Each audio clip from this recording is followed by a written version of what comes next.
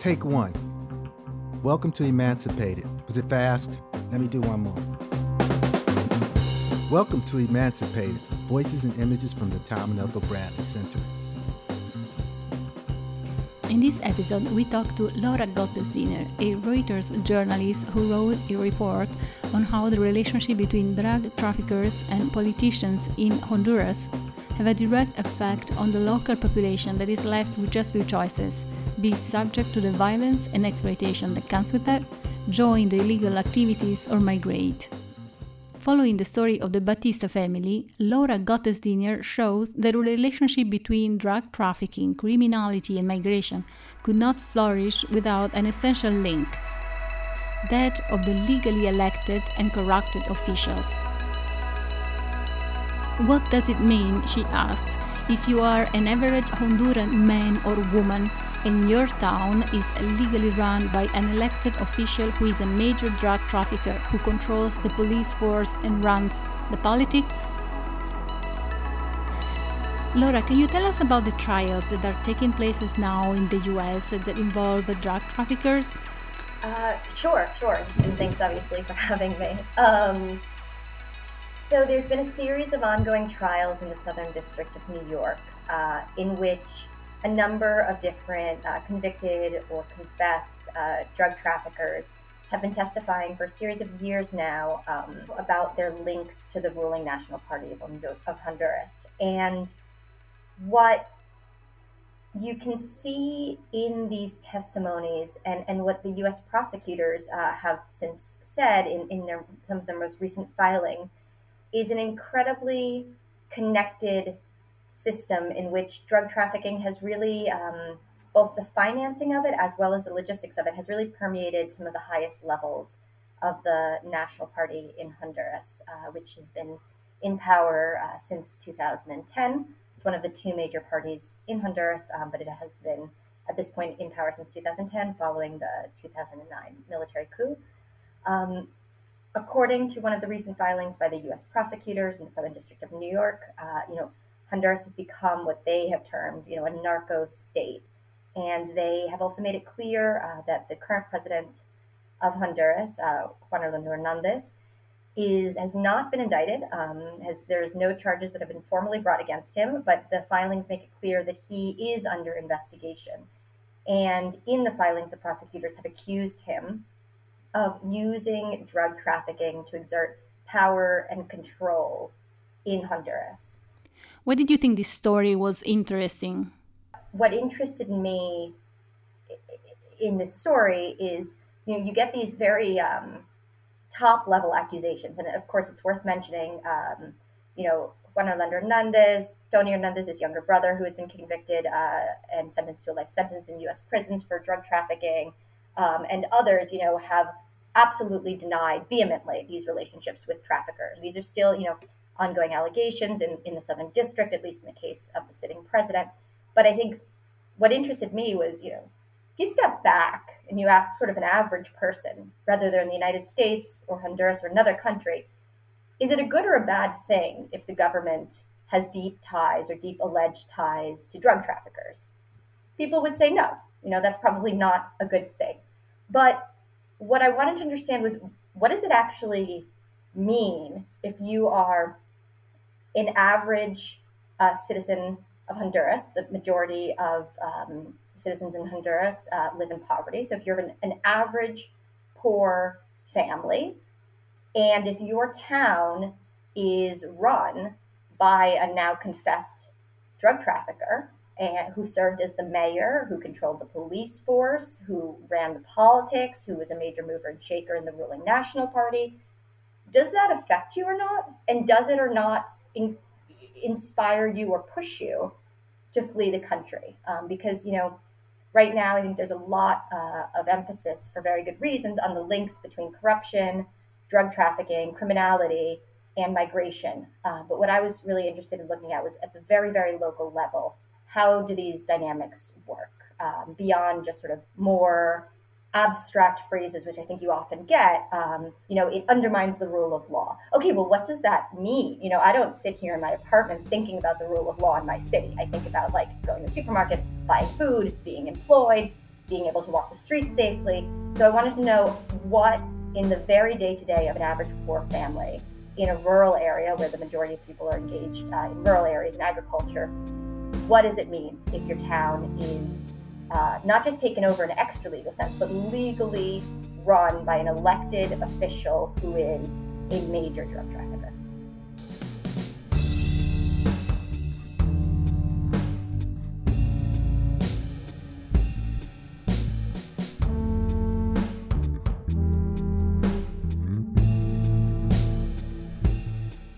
How did you get in contact with the Battista family, and what did you discover?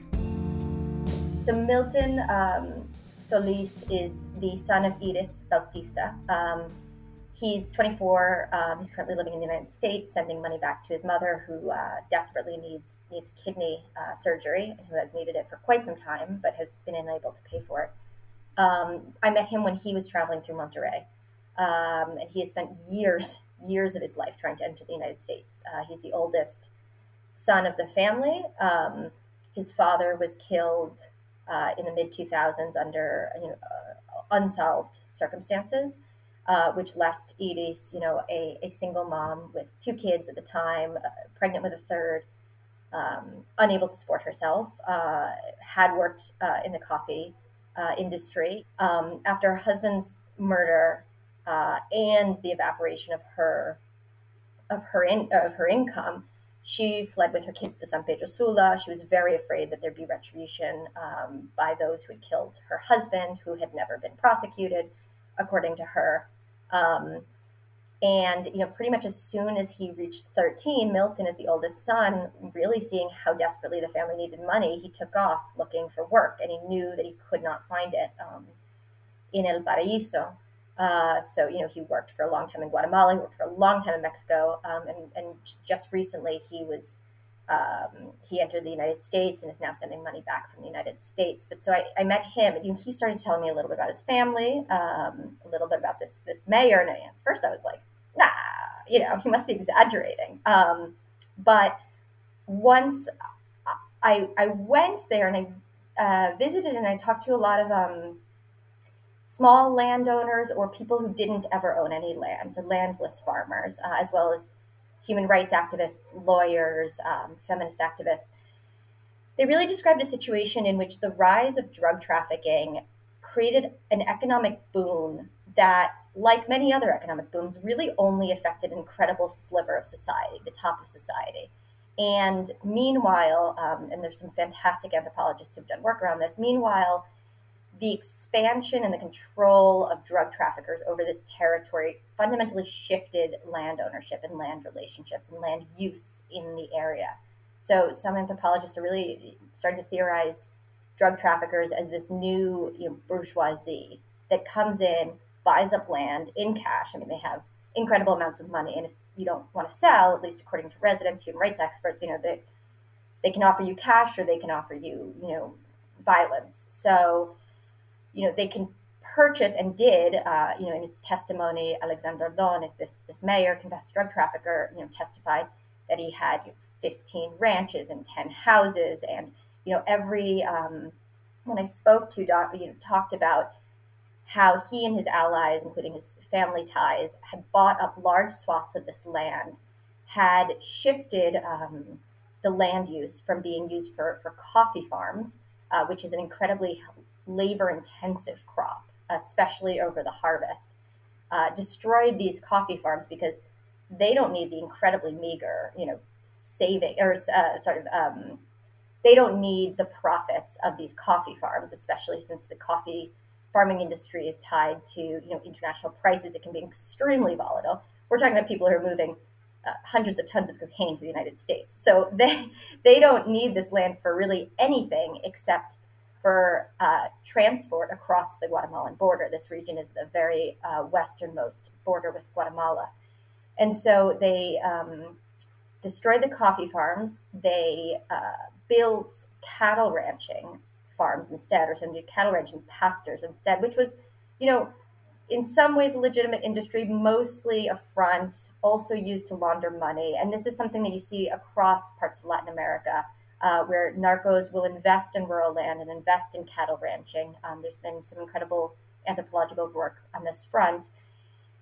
And what ends up happening, or what happened to the Bautistas and to thousands of other day laborers and either landless farmers or people who owned very small plots of land, not enough for subsistence farming, is their low paying and hard jobs, right? We're not talking about, a fantastically lucrative salary, but they're jobs picking coffee, which, especially during harvest, would employ the entire family, and would allow people to make enough to live on to support their family, disappeared.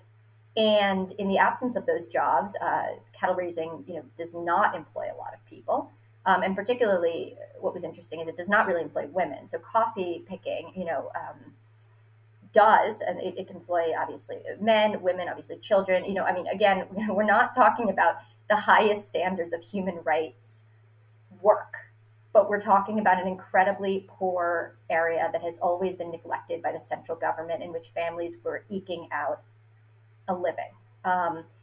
And suddenly, particularly women, but really lots of day laborers had no jobs. And so, some people turned to participating in the growing drug trade. Some of the women and girls either turned to or were forced into the growing prostitution and sexual exploitation industries that sprang up to go along sort of with the drug trafficking. And those who didn't or couldn't do either started to make their way north, because at this point you were dealing with rising violence in the area, growing unemployment, growing hunger, growing poverty, and relatively few options. One of the members of the Bautista family said to me, some people went to San Pedro Sula or even to Tegucigalpa, the major cities of Honduras. And again, this is, of course, in a period where you've been seeing and you are seeing substantial migration from the rural areas into the major cities, where then, people are living in very precarious situations, and especially in the early 2010s or mid 2010s, incredible violence, incredible amounts of violence and gang warfare in those areas. But, he was saying, you could try to go to San Pedro Sula, but we don't have college degrees. And even the people who have college degrees don't have any work in San Pedro Sula, which is the closest large city to El Paraíso. So,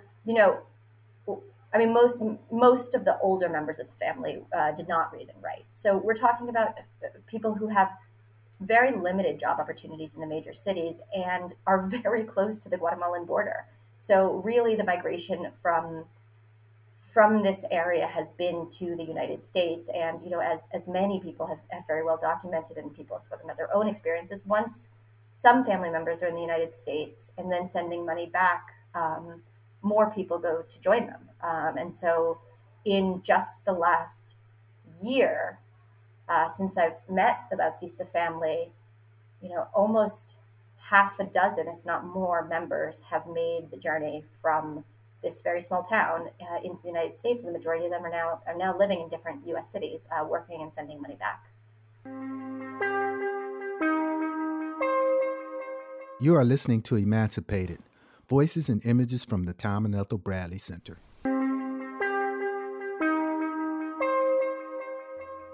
In this kind of an environment that you describe, is there any space for a civil society to organize, resist, or for a political opposition? That's a great question. There are some great human rights organizations operating in this area. EROC is one of them. Unsong is another. But it's a very difficult space to operate in, from what I could see. We're talking about territory that has been controlled primarily by drug traffickers since the early 2000s, since the turn of the century, and continues to be. I think that's another important part of this story. The mayor, Alexander Ardon, turned himself into U.S. agents in 2019, has since testified against himself in court, as a protected witness. But according to residents and security forces or security sources that we were able to interview, his family and other drug traffickers still hold substantial sway in that town and in the whole area. This is an incredibly important part of the cocaine route that runs east to west across Honduras. So, this man might not be in power any longer, but it does not mean that the area is and the residents are free from the control of drug traffickers. So in that space, it's a particularly difficult space to organize resistance in. And I think something that is important to highlight in this is, Alexander Ardon, the former mayor, the convicted drug trafficker, has a very good reputation in this area of the country. The current leading mayoral candidate is campaigning, saying that he is a supporter of Alexander Ardon. He's going to continue with that vein of leadership. He doesn't explicitly mean drug trafficking, certainly, but this is a man like Pablo Escobar, like El Chapo in some ways, like many of these drug kingpins, has built up a reputation that he is on the side of the people, that he, had a fifth grade education and rose to be a multimillionaire. And I think it's important to understand that is in part due to the fact that the central government had never offered this region of the country any kind of adequate standards of living, investment, infrastructure, nothing like that. So in some ways, he infused local politics, he infused drug money into local politics. He built this massive replica of the White House in this tiny town in the hills of Western Honduras. But, that is a reputation that you also cultivate, I think, with fear. So it is the type of situation where even today, people do not necessarily speak badly about Alexander Ardon. The Bautistas certainly do not speak badly about him.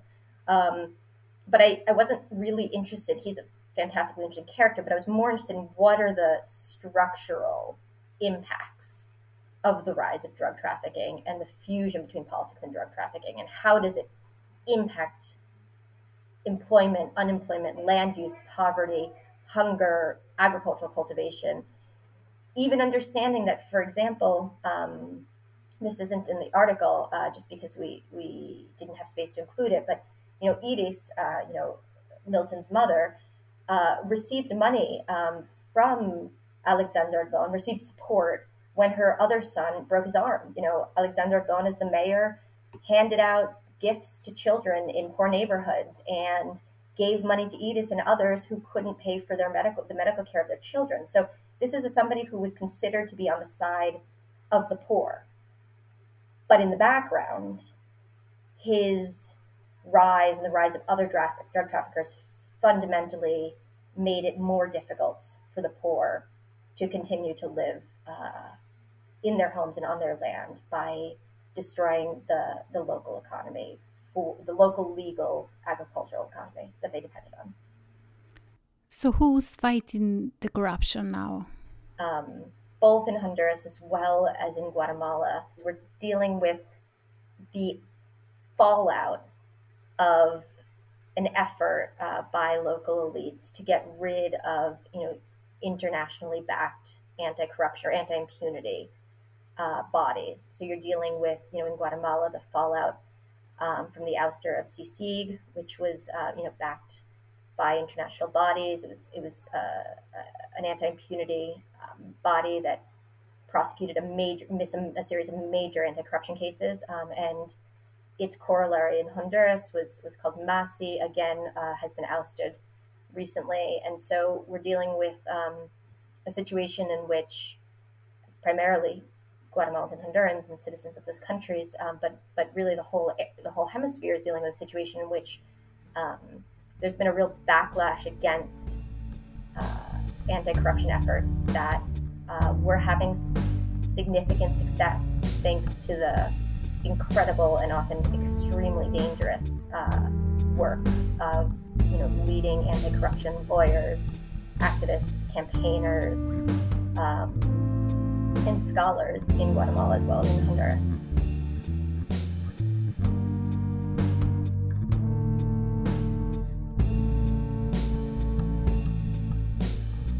Why did you choose to report on this particular town, El Paraíso, and its mayor?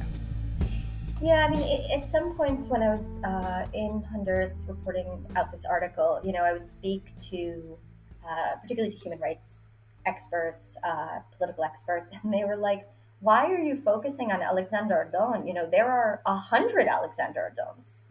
Everybody across the cocaine route is involved, which is certainly an overstatement. But what they were signaling to is Alexander Ardon is not in any way an exception to the situation of especially at the local level, but as we understand from the evidence submitted in the Southern District of New York trials, as well all the way up to the national level, he's emblematic or an example in some ways of what is replicated hundreds or thousands of times over in Honduras, as well as in other parts of Central America, definitely in parts of Guatemala as well. I was interested in specifically this case because there was a lot of evidence offered by the fact that he has testified in court. So he testified in court, for example, to the fact that, again, these are testimonies that are disputed by the president and the former president, but he testified in court to the fact that he gave millions of dollars in proceeds of his drug trade to the former president, President Lobo, as well as the current president, President Juan Orlando Hernandez, in exchange for protection for his drug trafficking empire. So he also testified, again disputed by the current president, but he testified that he was the link between El Chapo Guzman, the famous convicted Mexican drug trafficker, and Tony Hernandez, the younger brother of Juan Orlando Hernandez, who has also been convicted for life of drug trafficking. And essentially, Alexander Ardon testified that he brokered a $1 million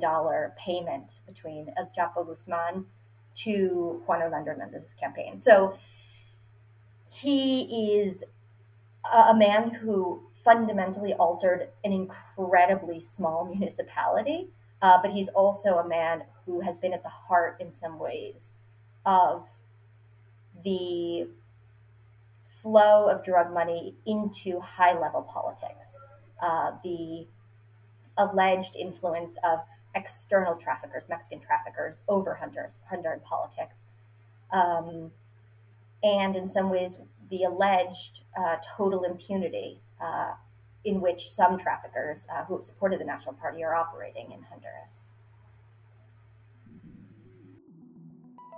One last question. Allora, so Milton Bautista now lives in the US. Do you know what happened to other members of his family? Yeah, so Milton was generous enough to help me connect with his family back in Honduras. So I went to visit his mom, his younger sister, Abel, who's his uncle. Abel had tried to migrate earlier this year. He and his son had reached the U.S.-Mexico border. When they got there, the smugglers who were going to take them, or who were being paid to take them across the Rio Grande River, said, listen, your son, who's 15, has a much better shot of making it on his own. Because the thing is, U.S. Border Patrol is not expelling back to Mexico unaccompanied minors. That was a pledge that and a promise that he's kept, that President Biden put in place after taking office, obviously intended to provide safety and security for unaccompanied minors. Like many things, many aspects of immigration, it's a very complex space, and so the smugglers were aware of that policy pledge and have since used it to convince many families to send their kids alone. And so his son went across, was taken into Border Patrol custody, transferred to Health and Human Services, an ORR facility, spent a few months there, and was released into the care of family members recently. And meanwhile, Abel, after his son made it safely into the country, tried to cross undetected, was caught by Border Patrol, expelled back into Mexico, and headed back to Honduras.